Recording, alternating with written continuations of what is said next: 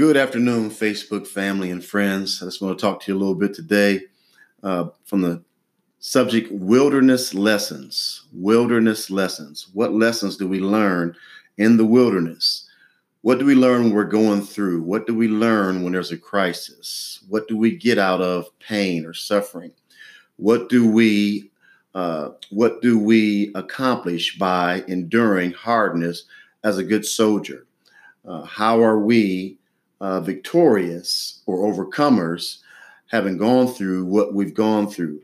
The Bible says all things work together for the good to them that love the Lord, and for whom he did foreknow, he also predestinated to be conformed to the image of his son. We've all been in a wilderness situation.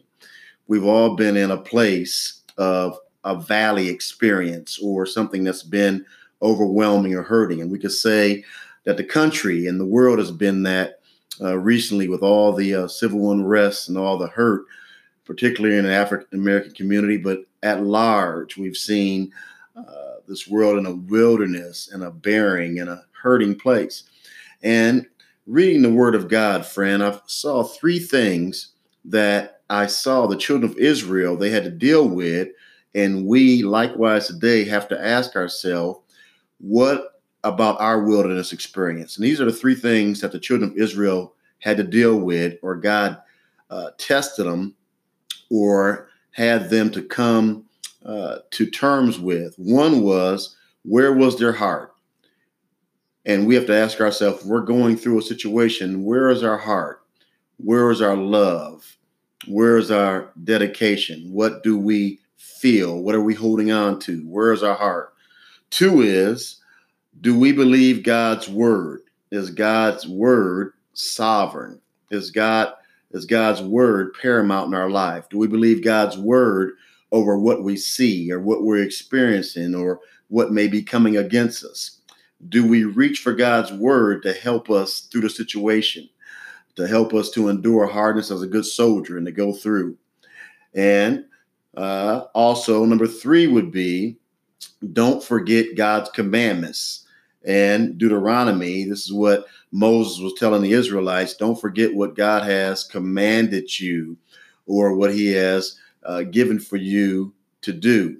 We could apply it to us today and say, don't forget or throw away God's promises to you and I, what his word has promised for you and I. Friend, three things. What's in your heart? God's word. Do we still depend and look to God's word for answers and solutions? And are we believing in God's promises? Or in the Israelite situation, are they keeping God's commandments? Let me read for you in Deuteronomy 8. It reads as such, and I'm reading from the English Standard Version. It reads, that you may live and multiply and go and possess the land that the Lord swore to give to your fathers. Now, Israel in chapter 8 is one chapter away from going into Canaan land, the promised land, a land flowing with milk and honey. And, they had murmured and complained, and God had gave them manna from on high. And manna mean, what is this? Because they had never seen anything like this, but it sustained them some 40 years. He had not allowed their shoes to wear out or their clothes to wear out in the wilderness. He had kept them in a barren, desert, dry place in the wilderness. And they murmured and complained. And even so, God had gave them water in this desert place. And Moses is telling them now, look, this is what God has done for you. And there will come a time that you need to recognize and realize that God has been on your side. And we can say that God is our help. And we know we don't understand everything and we don't always see and don't realize where God has taken us through and why he's taken us through. But we know that God is still on our side. So Moses reminds the Israelites in this wilderness place that man will not live by bread alone. And isn't that interesting? Because Jesus said after being tempted 40 days and nights also in the wilderness when the enemy tried to tempt him and said, if thou be the Son of God, command these stones that be made bread. He said, get behind me, Satan, or rebuked him, saying, man shall not live by bread alone. The same statement that Moses is saying here, Jesus says, man shall not live by bread alone. Not just what we can acquire or have, but we need to live by what? God's word. It says man's heart is tested here. God will see what's in our heart. He wants to know if we are here for real. Have we made our calling and election sure? Are we sold out? Have we given in and given over to him totally? Are we believing him with unwavering faith? Surely that is a way to be blessed and for God to encourage and to take us to new levels in him. Friend, I want you to know that if we put our trust in God, even when we go astray, and the Israelites here, our example, have went astray and had complained and said, wasn't there graves or a place to die in Egypt? Think about it, friend. They would have rather be in a place where they suffered bondage and were in captivity than to be in a place where God was taking them through to take them to a place flowing with a land flowing with milk and honey. I would rather be in a place that I know I'm going through and that I have to endure hardness as a good soldier and deal with some things than to be stuck in a place and to be in a land to where I know that I didn't have any freedom, that I was in bondage, that I was in captivity.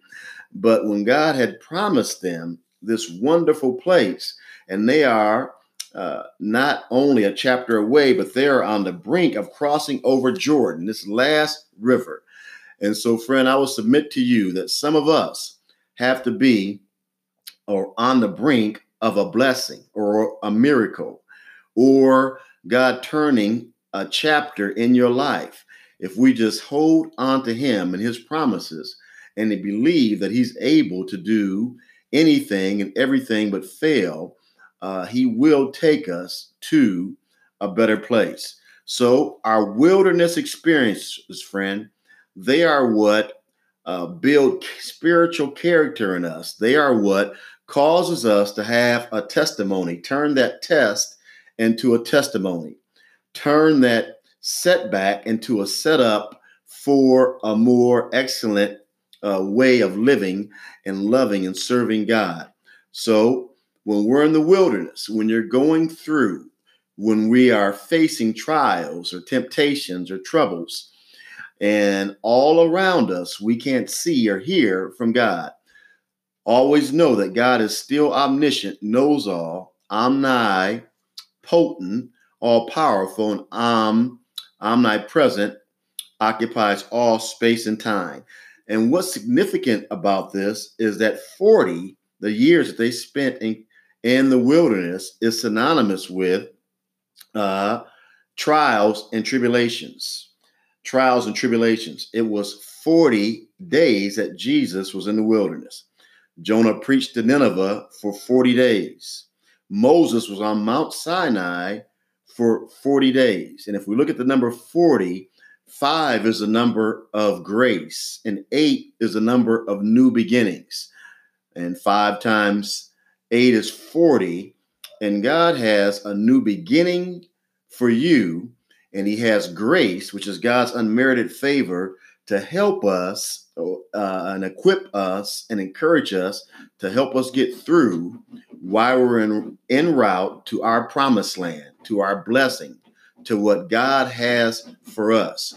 So, friend, be encouraged today, be strengthened, and be happy, and have a song in your heart and joy, knowing that God is in the wilderness with us, and he will bring us out. And always remember, keep the right mindset or have the right heart when you're going through, when you're in your wilderness experience, and depend on God's word. His word is infallible, without error. And don't forget, keep and believe in his promises. Believe what he said is true. And surely faith will take us where we need to go and help us to do what we need to do and be what we need to be and live how God would have us to live and serve God how he would have us to serve him. So, lessons in the wilderness, friend, wilderness lessons. They are for us. They are for our edifying. They are for building us up. They are for encouraging us. So be blessed, friend. Be encouraged during these turbulent, tumultuous times and know that God is still in control and he's still on the throne and he will never leave us nor forsake us. You can be comforted in that. You can be encouraged in that. You could be assured that your God sits high and looks low and he will never leave you. Be blessed, friend. In Jesus' name.